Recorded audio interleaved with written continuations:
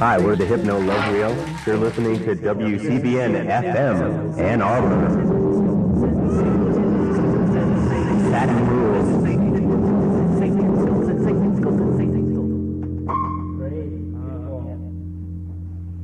So inspired.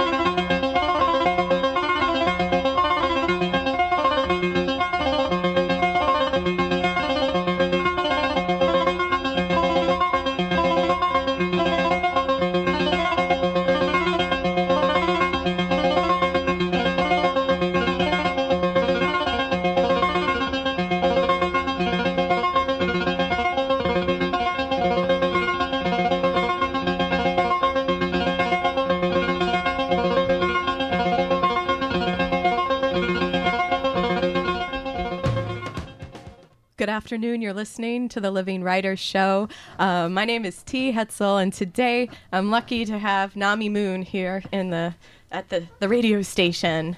Welcome, Hi. Nami. Hi, T. We're so glad you're here. We kind of cut off the song right before it hit its like apex. I guess we're the apex. Okay. I'll go with that. Okay.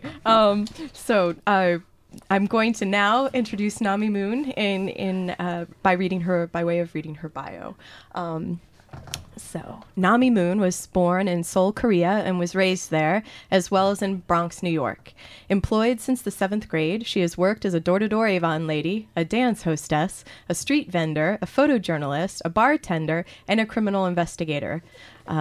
We might be hearing a little bit more about some of those writer jobs. She is currently a lecturer at the University of Michigan, and in 2007 she received a Pushcart Prize, as well as scholarships and residencies from the Corporation of Yaddo, the MacDowell Colony Eastern Frontier, Bread Loaf Writers Conference, and Key West Literary Seminar.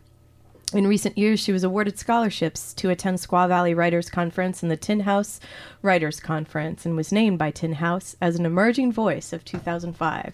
She has fully emerged, ladies and gentlemen. Her stories have been published in the 2007 Pushcart Prize anthology, the Iowa Review, Tin House, Evergreen Review, Witness, and other journals. A graduate of UC Berkeley, she received her MFA in 2007 from the University of Michigan. That brings us to the present, where she garnered a Hopwood Award for Fiction and the Farrar Prize and the Theater Associates Award for Drama. Welcome, Nami Moon. Woohoo! Yeah. Woo. I know. Yeah, we need the studio audience applauding. Everybody, we'll just have to imagine it, like the sound of the ocean. Don't we have a soundtrack for that? Like a That's true. We could get some sound effects. Right. And now for the dog barking. Right. Now, so Nami, what just is like a wind-up question? What's your favorite breakfast? What do you eat in the morning? Oh my God, I had no idea you were going to ask me that question. I think I have to say lox and bagels with cucumber and capers. Everything bagel toasted. Yeah, that's pretty much it. Yeah, the everything bagel, right? Yeah, everything bagel, yeah. Not too salty. Do you get them at Zingerman's, or where do you get your bagels? It doesn't not matter. It doesn't matter at all. I'll just take it. I'll just eat it. Take everything. It's all good. Irish breakfast tea on top of that. Okay. Yeah. Irish rather than English.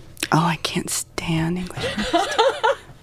What a snob. Just so you know, I think my mom just went to England, so I think the family might be listening. So hello, I'm sorry. England. I love English breakfast tea. It's the best tea. No, look, don't let that sway you. Okay. Just stay with what you like. I know, I'm such a wuss. It's a time capsule of Nami Moon at the moment. Okay, Irish breakfast tea. That's it. Okay. Okay. All right. Well, now that we've got that, this is an impressive. This is a very professional bio that we have here. Lots of big names that we'll talk about a little bit later. And, okay. But let's talk a little bit about some of your jobs, because it's right there at the beginning. So it seems like an important thing to you. You've been employed since the 7th grade. So how does that inform your writer life? Well, I think, the collection that I'm working on right now is, it's sort of structured around the jobs that this protagonist has had for about 5 years. And so I guess I believe working and having jobs is pretty important for a character. But so the stories sort of begin with, like in one story she sells Avon door to door. Another story she is a dance hostess working in a club. Another story she sells newspaper, but she sells the protagonist, my narrator. What's her name? Her name is June, Joon. And does she have a last name? Is that introduced at all through the stories? Because I haven't seen it. Okay. Just her first name. Joon. Joon. And she sells sheets of newspaper, old newspaper on the subways. So it's sort of structured around those jobs. I see. Okay, and so that's why it's in your bio, because when you're sending out the collection, right, then it'll be hopefully right. But how many times do people then turn around and ask you how much of this is fiction and how much of your stories are autobiography? Yeah, every time I do a reading, pretty much one person will come up and ask me that question, whether it's autobiographical or how much of it is autobiographical. I usually ignore them when they... No, I'm just kidding. No, I answer them. I usually tell them that it's loosely based on real-life events, but the entire book is really pretty much all fiction. And does that satisfy them, or do they say... No, they keep asking. They do? Yeah. Kind of like I am now? Yeah. But, I think almost everything that we write, whether you're writing something that's completely based on fiction, it has some autobiographical strains to it, right? Right. Don't you think? Of course, yeah. Especially in poetry. Right? That's and everything, because that's the knowledge, the interior knowledge is what you'll be infusing into the stories subconsciously. So even though I might be writing about it, let's say a skydiver, even though I've never jumped out of a plane. I might not yet. That's not going to happen. But I might still, infuse that character with some of my own feelings about, let's say, I don't know, fear, desperation, Right. But the regular things. Stuff. Yeah. The everyday stuff that I feel every day. Right. I would add to that list anxiety. Obsession. Night sweats. Right. Yeah. Anyway, yeah, that makes sense, right? Yeah. Because, and that's why I think that when you say that, it makes complete sense. Because there's some moments in your stories. I've been lucky enough. Nami sent three new stories that she's been working on this summer to me to read, and there are these wonderful moments of insightful.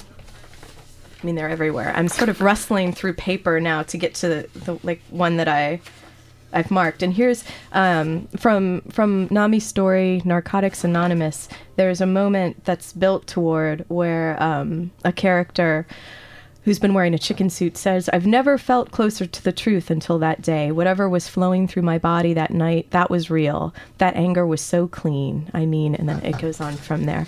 But these moments of tremendous insight and a character, June, the protagonist that Nami mentioned, said at a certain point, I searched to say something really important but came up empty.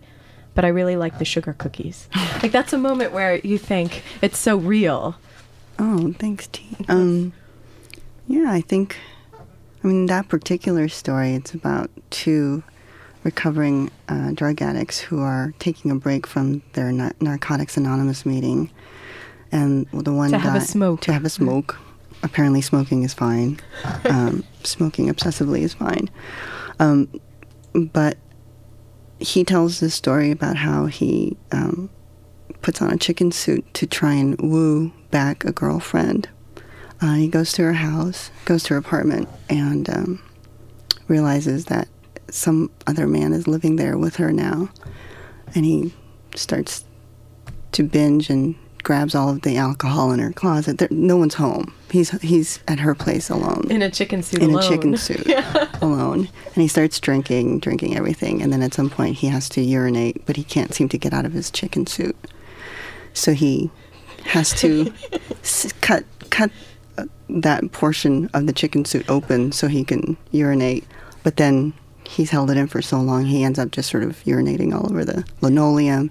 Then he gets this bright idea that he wouldn't mind urinating on their couch and their bed, and he ends up urinating and he drinks more so he can urinate more. And he actually ends up urinating, like, the final thing I think is he pees inside her shampoo bottle, which I thought that was too much. I should have taken that too far. Yeah, it's going too far. But he's describing how... And I'd just like to also point out that I think you're the person, at least as far as that I know, as long as I've been in this seat, that has managed to say urinate as many times within 1 minute. So that's a new record for the Living Writers Show. Awesome. Not to be rude. I mean, it's a natural function.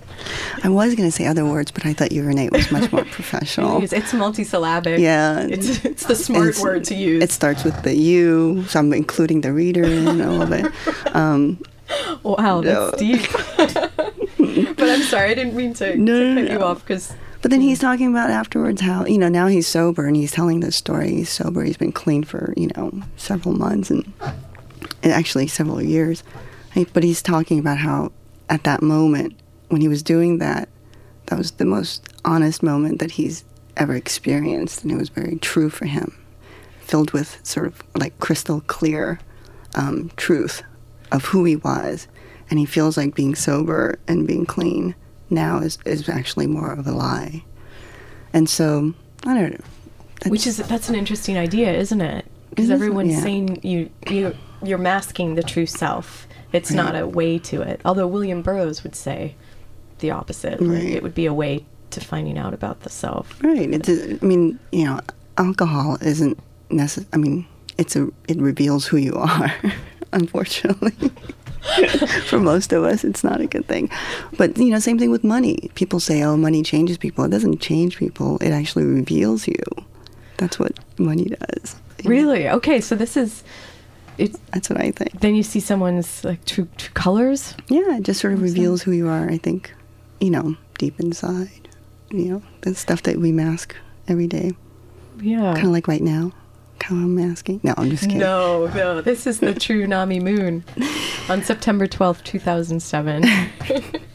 So the chicken suit, suit, not chicken soup, chicken suit. So that was great. So that's your story. And these are linked stories. So you mentioned that. Mm-hmm. Is the whole collection, when you're thinking your current project, is it very focused so that everything you're working on right now is a story in this collection? Yeah. Or are there other... No, actually somebody asked me that. I didn't realize until recently that I've been working on this collection for nearly it'll be 8 years in January. And I have not written... Everything that I've ever written in the last 8 years has been for this collection. So I've been working on this collection and nothing else for the last 7.5 years. Does that feel like you're getting closer to the truths in the stories that you started, the reasons you started writing this collection? You're getting closer to understanding why? Or do you feel like it's an imaginative world that is as close to you as the real, like the real one? I think when I started the collection, I had this sort of vague notion of the kind of the emotions I wanted the reader to feel.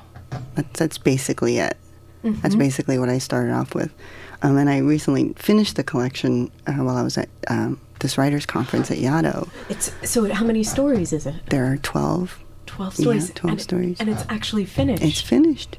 I'm just doing some light line editing stuff, and then I'm going to send it off to my agent, and hopefully she can sell it. Oh, congratulations. Thank you. That's really wonderful news. Yeah. So 8 years. Almost 8 years, Almost 8 years in the making. I'm very loyal, I think. I've been loyal to this book, I think. Yeah, the dedication in that, the diligence. Well, I also realized that I've also been dating the same man for the last 7.5 years.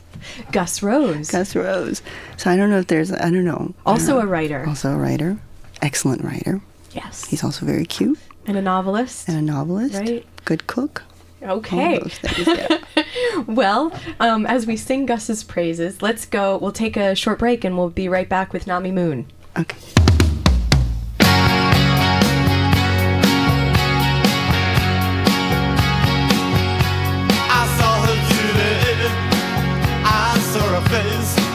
was a face I loved, and I knew I had to run away, yeah, and get down on my knees and pray, yeah, that they'd go away.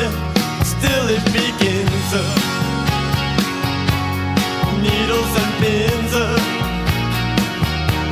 because of all my pride, the tears I gotta hide. Oh, I thought I was smart, I stole her heart, didn't think I'd do, but now I see she's worse to him than me. Let her go ahead, take his love instead, and one day she will see just how to save me and get down on her knees. Oh, that's how it begins. She'll feel those needles and pins hurt her, hurt her. Why can't I stop and tell myself I'm wrong, so wrong? Why can't I stand up and tell myself I'm strong? Because I saw her today, I saw her face. It was a Welcome back. If you're just joining us at the 4:30 hour mark or half hour mark, we've actually had 15 wonderful moments with Nami Moon, writer Nami Moon, because we started Living Writers Show started at a new time, 4:15. So that'll be our new time slot till the end of the world as we know it, 4:15 to 5:15. Wait, Tia, I have to tell you one thing. Yeah, Nami. The song that we just listened to, Yeah. Pins and Needles, do you know who wrote that song? You'll be shocked. No. The original. Well, that was the Ramones that we just played, right? Who wrote it? Who? There's the this guy original? named Bob Nietzsche, wrote it with Sonny Bono. Can you believe Of that? Sonny and Cher? Of Oop. Sonny If Sonny and Cher. Yeah. Can you believe that? It kind of had that. Now that you mention it, that the guitar quality seemed very Yeah. like You and Me, Babe, or Yeah. something. Oh, good point. You and Me, Babe. That's right. You and me, Tia and Nami. So That's right. all the music that we're hearing has are Nami picks. Basically, this is music that. What is the music about? Want to tell us like a brief bit? And I just pick songs that kind of make me happy for whatever reason. I'm not really sure. But that Needles and Pins by the Ramones is one of my faves. Definitely. that was great. Yeah. I loved that. But anyway, I didn't mean to interrupt you. I just thought that was important information that I should share with the world. Exactly. That And Sonny Bono wrote the original. And he, like, rest in peace, right? Yeah. Yeah, he's gone. Okay. And I think it's kind of great that you've brought in music that makes you happy, because I think that's important, because your stories have such and you just said in the first part of the show, you mentioned that you started writing them for an emotive quality that was present, right? That was for the emotion, to elicit an emotion exactly, from the reader? to elicit a certain kind of emotion for the reader. That's pretty much how I start most of my stories. Like, what kind of a feeling do I want? It starts very general that way. So you go for a feeling, and then, like, what do you move to images? Like, how are you? Because that's what I've been telling my students recently. So that's what I like. Images, write what you picture. What's the first thing that comes to your Well, head? actually, what I have the emotions in mind, especially when working on a collection like this, where not every single story. These stories need to give different emotions so that, it makes a lovely whole, as a book. But what I try to do when I'm writing is I think about the emotion, but when I'm writing, I really concentrate on the surfaces of things, like describing, the surfaces of things. Mm-hmm. And hopefully with the emotion in mind and the surfaces, my descriptions will sort of pick up the emotions that I'm trying to relay. Without it being obvious, Exactly, where you're right. not stating it outright. Right. So when you're saying you're writing about the surface of things, would that be like talking about O'Brien's, like a setting in the bar, and the people who are in the bar, but just describing it, sort of writing it, not flat, but direct. Very direct. yeah, just very sort of, I try and just sort of give it as is, without putting too much the writerly stroke to it. Yes. And just try to describe things as cleanly as possible. And, obviously that turns some people off. Some people like that. I'm not sure, but, Right. That's, But that's what your intention is. Right. That's my intention. Behind- This narrator is somewhat of a detached, emotionally detached person. And there's reasons for that. There are reasons for that. Yeah. In her history. Right. Right. She goes through some traumatic things. And so, someone who's experienced some sorts of trauma, they have a tendency to be a little bit detached to their own emotions. Right. But then following from what you were saying a moment ago then, but in the actions of the protagonist and the characters around, you see what's driving them by what they end up actually doing on the page. Right. And what they end up saying or not saying. Not saying is actually more important sometimes than what they end up saying. Right. Right. But it's interesting that you say that, because I don't notice as much. You don't take us into the interior, at least in the 3 stories that I've just read, of the character of June's mind, the protagonist. So does that mean that you've actually had on the page more dialogue, and then you've taken it out as a choice? Is that what you're saying? Definitely, definitely. It's sort of like who's that painter? I'm trying to think of Bacon. He usually starts off with a perfectly normal portrait, and then he starts swiping away sections of it, and then we have the end result, which is, it looks horrifying and terrifying. But that's sort of what I do with I tend to write more, and then I sort of sculpt away the excess, and then try to sort of, make it lean as possible. There we go. That's great. I just pounded on the table a little bit then. So can you read us? Will you read us a piece of one of your new stories? Sure. I'll just read just the first 2 pages of a story that I was working on over the summer. And this comes later on in the collection, when she's has gone back to drug use, and she's unfortunately hooked up with this guy named Benny, who was that intentional, using a name like Benny? You mean because of Benzedrine? Yeah. Yeah, that's what I'm getting at. Darn it. You know all my secrets, T. No. Yeah, it was. Yeah. Okay. Yeah, that was intentional. Yeah. I definitely think about names. Okay, so this is a story called What We Had. And like I said, I'm just going to read a couple of pages. And one day I woke up with Benny next to me, and next to him, a girl I didn't know. We were living in a motel where black wire snaked down from a hole in the ceiling, guiding the rain onto the foot of our bed. The girl could have been anybody: a teller, a waitress, a checkout girl from the AMP waiting for a bus in the storm. Anyone willing to drown with him. I sat up and looked for their gear. I found it on the floor, soaking in a Dixie cup, the water a little pink from the blood. The Q-tip heads, rubbing alcohol, a large soup spoon with the handle wrapped in Band-Aid. Things we used to share. The room smelled of warm vinegar. Somewhere under our blankets, the radio sang low, muffled enough for me to think that the sound was coming from somewhere in my chest. She was blonde like the others, and he was hugging her, wrapping his long, white body around hers in a tight braid, wanting to dream her dreams. She was smiling. She had thin skin. I could see the system of veins on the back of her hand, and the black hole just above her wrist, a pencil mark, a start of a scab. His back was to me, and I took that to mean something. I reached over them across the bed to grab his cigarettes and a box of matches on the nightstand. I coughed, cleared my throat twice, and rattled the tiny box like I was trying to guess what was inside it.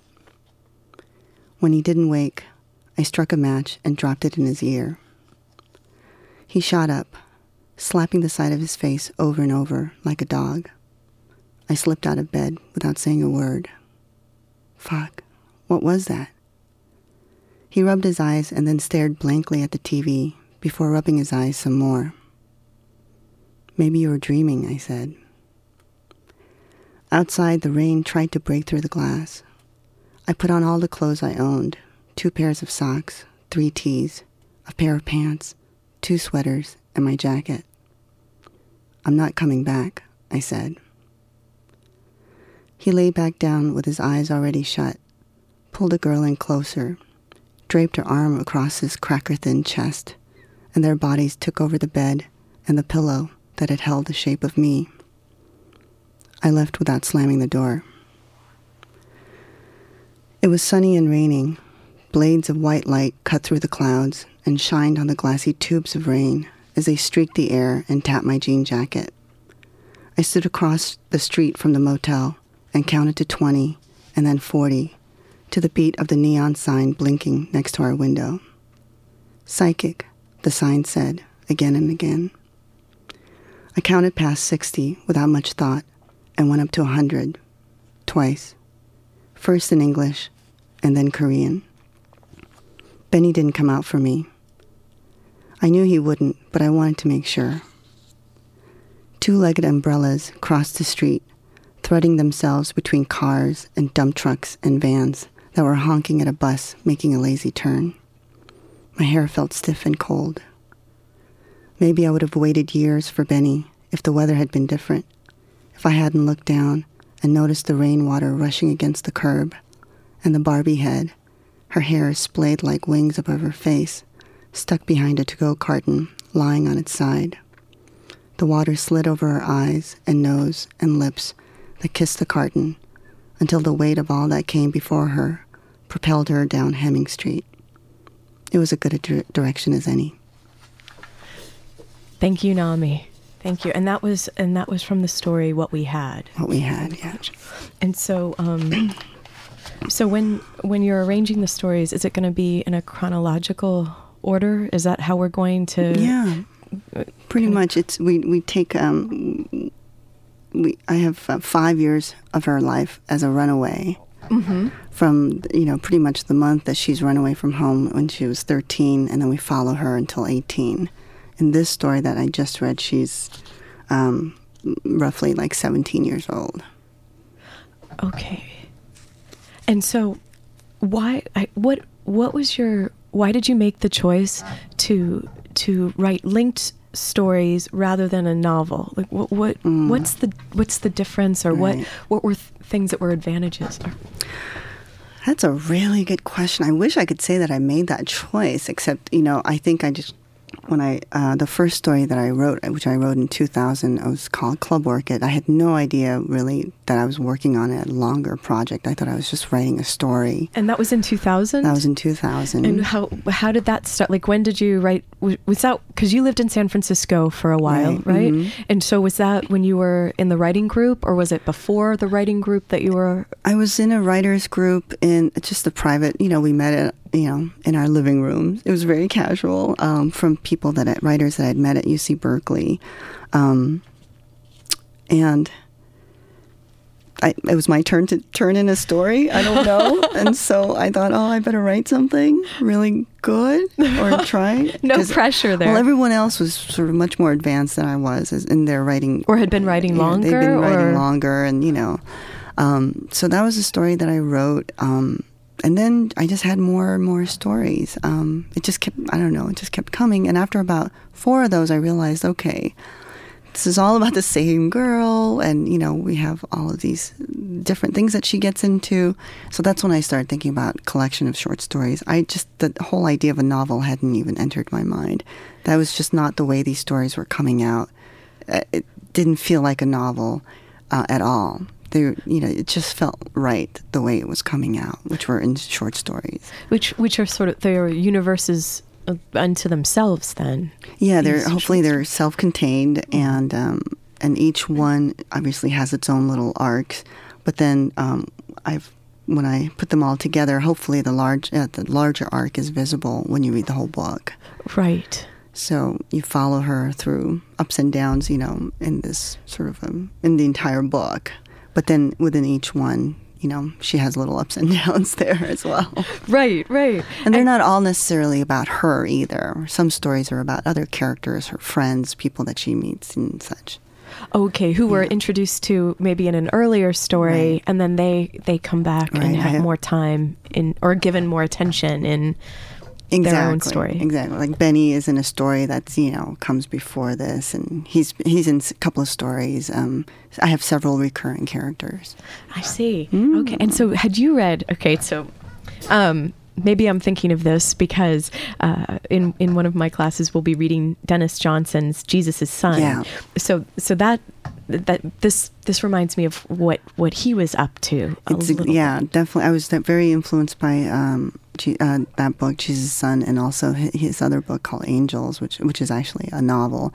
But the first book I would say that really influenced me was actually Hubert Selby Jr., which not that many people, for some reason, his name isn't that well known in certain circles for whatever reason. But Hubert Selby Jr. wrote Last Exit to Brooklyn, which was made into a film. And also he wrote Requiem for a Dream, which was also made into a film. Yes. So he's more well known, I guess, after you've seen the movies. But Last Exit to Brooklyn, just when I read it, blew me away. My mind was blown away.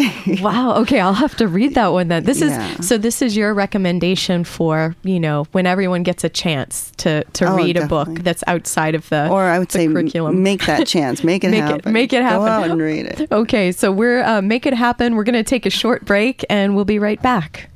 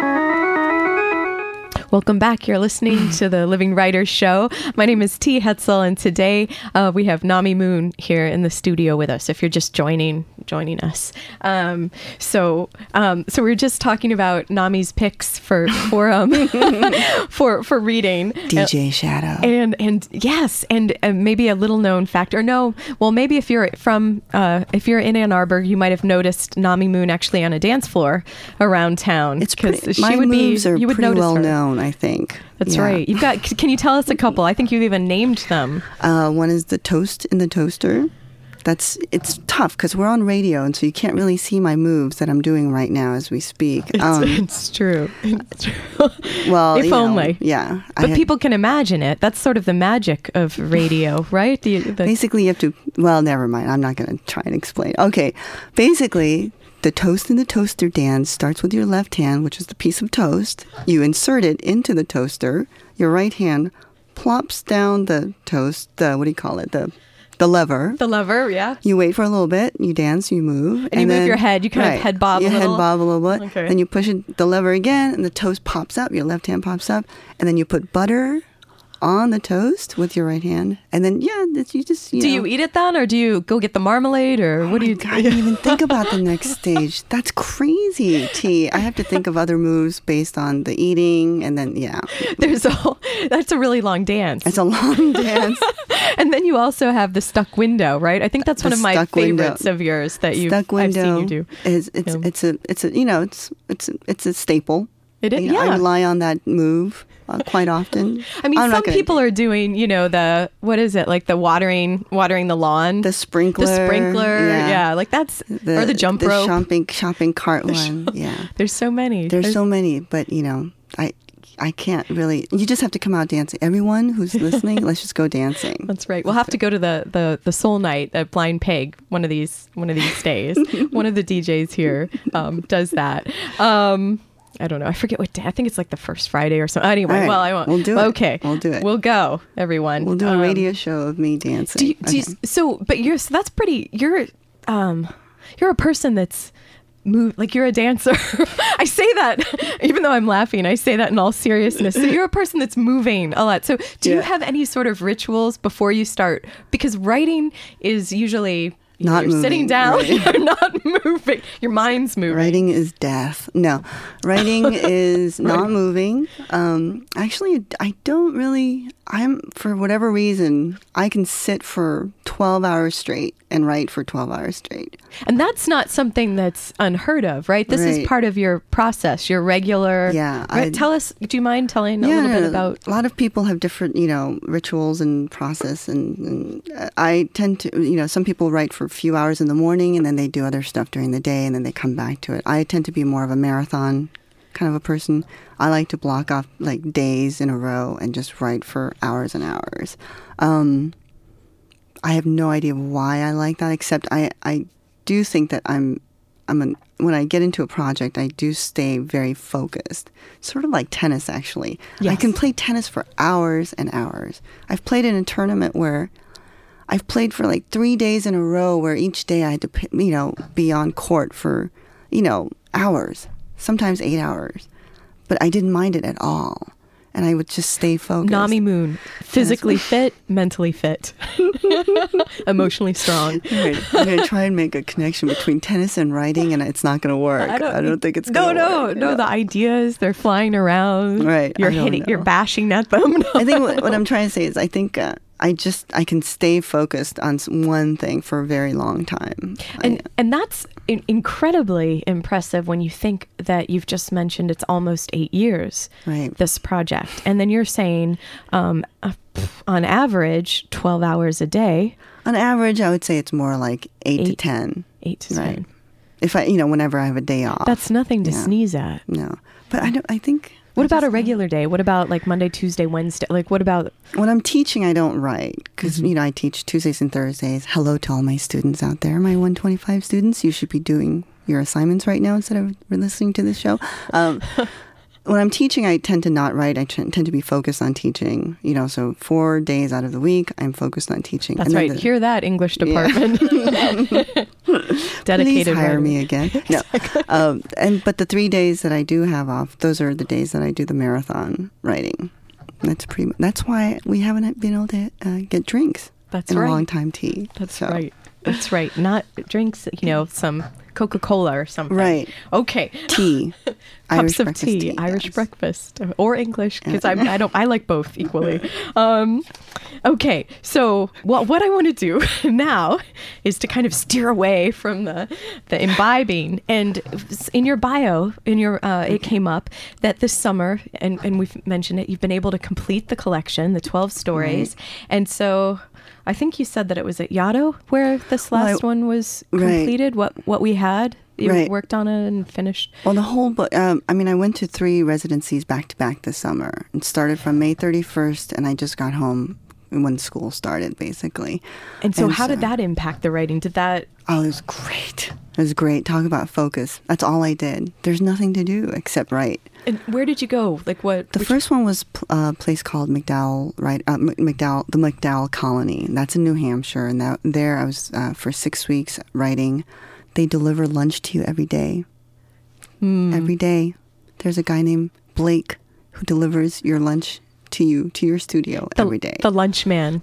Well, I think he's actually like a wooden spirit. Like there's something very magical about Blake. But anyway, I won't go into that. He's an amazing person. You'd like. And so that was 6 weeks. That was great. I worked on a story what I thought was going to be the final story of the collection. I wrote 50 pages in those 6 weeks. And then I went to another residency right after that with my boyfriend, who also got into this residency called Eastern Frontier. And that was on an island off the coast of Maine. It was an island that you can walk around it in about 35 minutes. It's a very small island. And that was sort of a rustic cabin made of, and there was no running water. So it's sort of like glorified camping, but it was so beautiful. We were just in the woods, and I just had a great time there. And again, very focused writing. And we were there for 4 weeks. And then after that, I went to this residency called Yado, which is supposed to rhyme with shadow. And that's how the name, somebody made up that name, and they thought it was funny that it rhymed with shadow. Was it like in the 60s when they made up the name, or? It was actually made up, I think, by a young girl. I think like a 6-year-old girl. Oh, okay. But that was in a mansion. Is that the one, the postcard? That's the that postcard. You sent. I think I sent you a postcard actually from MacDowell. MacDowell, right?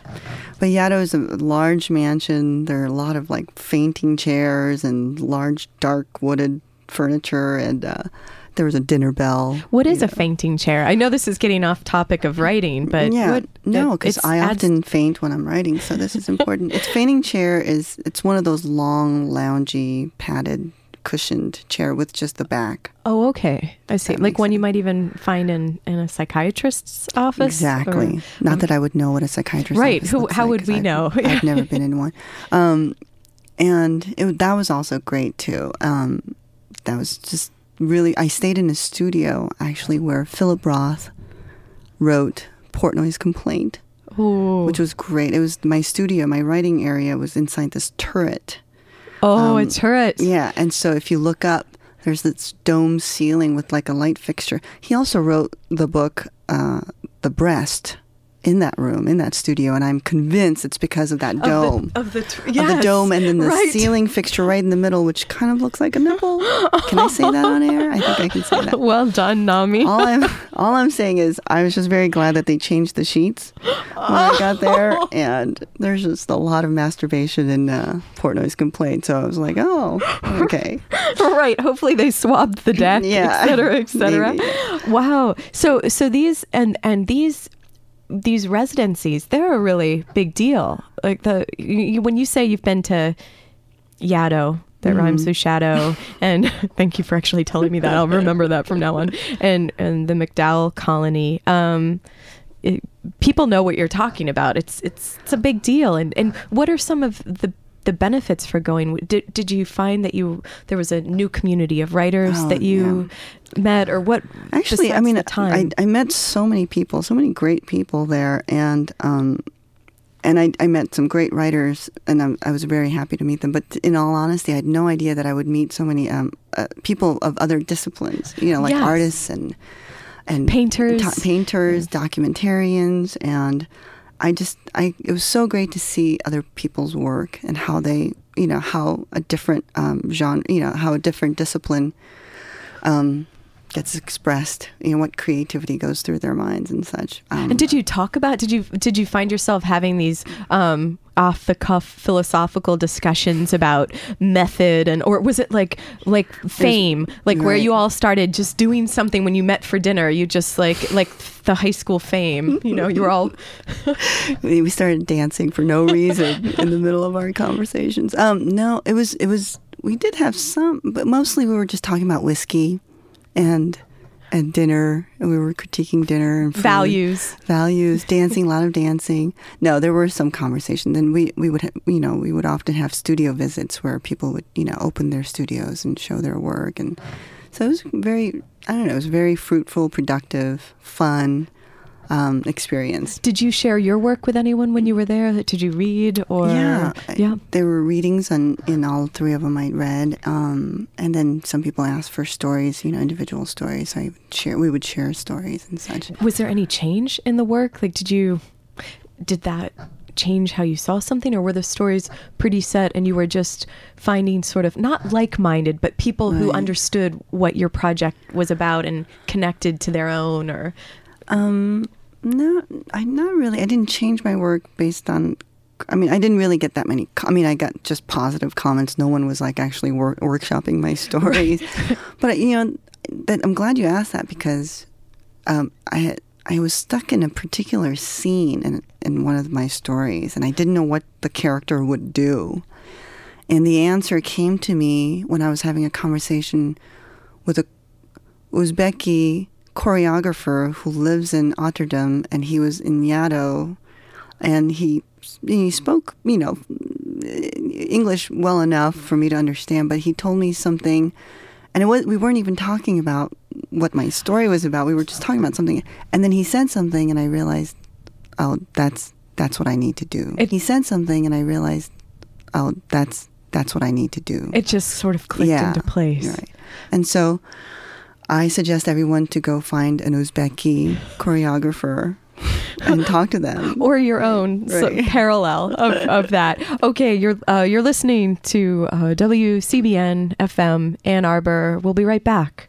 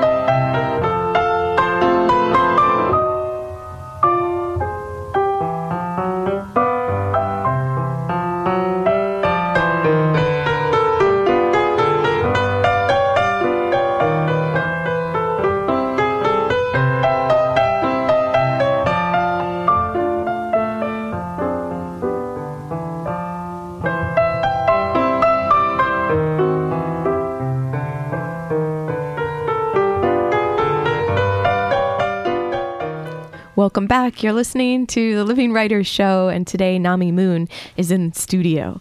Hi. I'm so happy. The royal we. Well, Jesse the engineer, Jesse Johnston. Thanks for engineering. Woohoo, Jesse. That's right. Okay, so we're moving into our final minutes that was so together. Fast. It goes fast, doesn't it? So there's a couple of things that I'd like to talk about. And one of them is just quickly going back to the story that you read, what we had, just a question about the writing, because it seems like, in what you've said, you're very conscious about, you don't want writerly moves to be apparent, but you're very careful in what you're crafting. You're very crafty now. You're crafting the story. That's my style. She's crafty. Okay, I'm sorry. It's good when there's a little singing in every show, a little bit. It's like an apple a day. Little singing. Oh no, yes. no! I can sing the rest of the rest of the 15 minutes. There's no one here to stop us, right?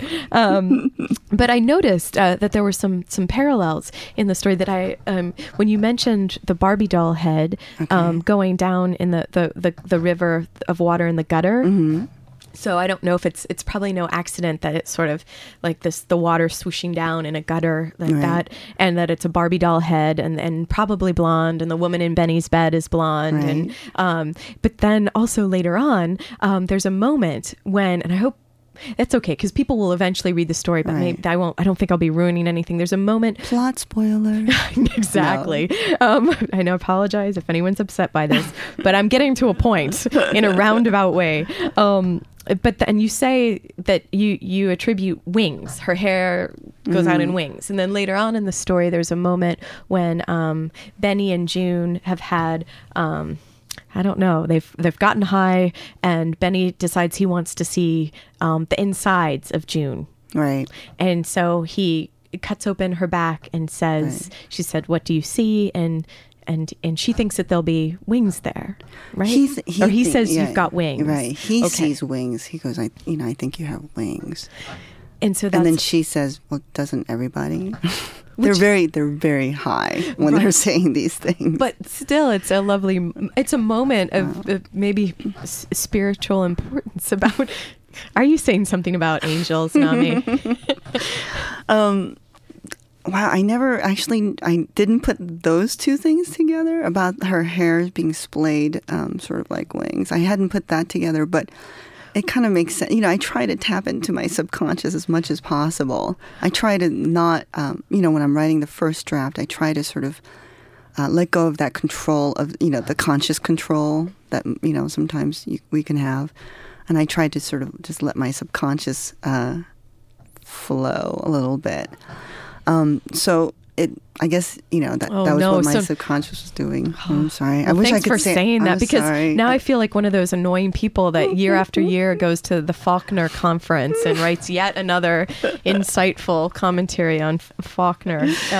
No, I wish Oh, I could say that no. I meant it, but maybe subconsciously I meant it. Maybe yeah, all right. subconsciously. But Anyway. I'm glad you pointed that out. Yeah, now, that's okay. This show is not about making me feel better about my reading of your wonderful stories. Okay, let's move along. I also I mentioned on the email announcement of the show, Yes. Nami, that we would talk a little bit about your time as a criminal investigator, and I want to know how does that work feed into your writing? Or was it one of those jobs that gave you the freedom to have an 8-hour writing day so you created that space for yourself? actually, criminal, I know this might sound a little shocking to some, but criminal investigations and English literature, which Very is what I was closely related? They're actually very closely related because I was studying English Lit at UC Berkeley, and any English major can tell you that there's a lot of analysis, reading through lots of books and, stories, and then analyzing, picking them apart, the themes, the voice, all this stuff. So a literary detective. Very much. When you are a criminal investigator, you get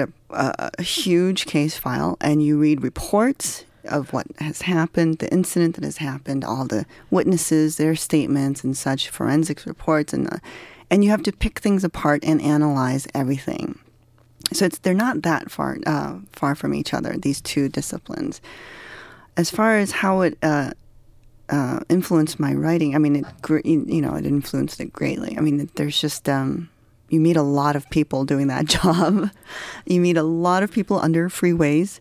In the middle of the night. Under a freeway. Really? Oh, yeah. You meet a lot of people when you're trying to serve them subpoenas, and you meet a lot of people when you are... Did you ever say you got served? I know. No. I never Okay. said those exact words. I would just sort of hand the piece of paper and say, like, I'm sorry, you're served. I'm sorry. And then just run. So you're just exposed to a lot of different kinds of people, homeless people, people who are addicted to drugs, people who are attorneys, and people who are other investigators. And how these stories are also overlapping, right? These different people's individual narratives are actually sometimes connected. You wouldn't think so. Exactly. And there's not, one thing I noticed is that there's not that much difference between someone who's in prison and who's not in prison. And yeah. And what's right and wrong, like what people are being accountable for. Right. And so, it definitely was great for my writing, and just not just for my writing per se, but more just for my thinking and feeling. And it allowed me, I think I think I'm generally an empathetic person, but that job really sort of, it tests your ability to feel empathy for people, and so stretches it in a way. So you felt empathy for people that you wouldn't have imagined that you would. Yeah, I would not have. I wouldn't have known. I didn't know until I did that job that I would What's actually an example feel of that? Like what? Someone who's committed homicide, or someone who's raped, and admitted to raping a person. It's very difficult to feel empathy for. If you don't know them, it's very difficult to feel empathy. But part of your job would be constructing their defense then. Part of my job was to, I considered myself to be an impartial fact finder. I never tried to take sides about whether someone was guilty or not guilty. This is like your writing too. Yeah, and sort of like not be judgmental at all. I am just looking for the facts. I'm making sure that the police did, everything correctly. I'm upholding the Constitution to make sure that this person gets a fair trial. But, in meeting people and meeting defendants and working with them and, listening to their life stories, you understand that one act that they committed is actually just the final act of a string of other things that have been committed onto them, the unfairness that had been committed onto them. And so the stories behind the story. Right. But they do this one horrible, awful thing. And then you find out that so many awful things have been done unto them before this moment. I'm not saying it excuses them in any way whatsoever. You know, if you're guilty, hey, you're guilty. And you should, you know, you're going to go to prison. It for can't that. be complete anarchy. Right. But it allowed me to understand just sort of the darker sides of people and how, you know, how some people go one way and other people go the other way. And that there's these different reasons that people have, right? Yeah, right. That's definitely, it seems like informing your writing. So when my boyfriend doesn't do the dishes correctly, I have empathy for him now, which I didn't used to before. Well, thank goodness for criminal investigation. It has a good impact on domestic circumstance. Also, it seems like a lot from your biography, Nami, and what we've been talking about. There's many things that seem firmly outside of academia in a way. So what is it like? Do you feel like so you can speak from being a writer outside of academia and now firmly within academia and the system that surrounds it, like the system of prizes and sort of residencies. And so how is that changing the work at all? Or this is a broad question. You can just take a stab at it if you want. It's definitely not changing the work. I don't feel that it's changing the work. But, you know, people need to know that, like, before I got my MFA, I worked on that book for 5.5 years before I got my MFA recently. And so it would have been impossible, I think, to change the work too much. I mean, I was already on my path, I feel like. And the MFA program here was very supportive in making sure that I stayed on my path and finishing the project. As far as, you mean like teaching? Is that what you're asking me? Like, how has teaching affected my writing? Or well, that could be part of it. It was more like the community itself versus a community that it sounds like you might have had in San Francisco, where you had a writers group. A different approach, because it seems like almost a different way of being in the world of writing, whether you're choosing to be a part of or close to, affiliated with a university or not. I didn't really notice that. I mean, I love my little family here of writers here. I think they're great. They were great readers for me.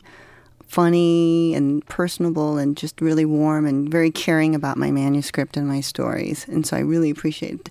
To me, they were just as caring about, you know, my manuscript as the writers group that I had back in Berkeley, California. So I didn't feel too much of a jarring effect there. But what the MFA program did for me is just it allowed me to focus on this book. Even more so, because before I was working, you know, full-time jobs. Right. And here, they just, you know, totally take care of you. Michigan really took care of me. Yeah, it's 2 years with some time and money. Yeah, right? And it was just a great experience. Yeah, so I don't know. But it also seems like these other experiences that came before, like the years before, like the 5.5 years. Right. Like the writing wouldn't be possible, maybe, in a way. I don't know. I don't know why. I feel like I'm trying to make a case for outside the academy, even though here we sit. My writing tank was full when I came here, and so I had plenty of material to work with, you know, to finish this book. I feel there is sort of like a sterile quality in academia, you know, where I'm not being.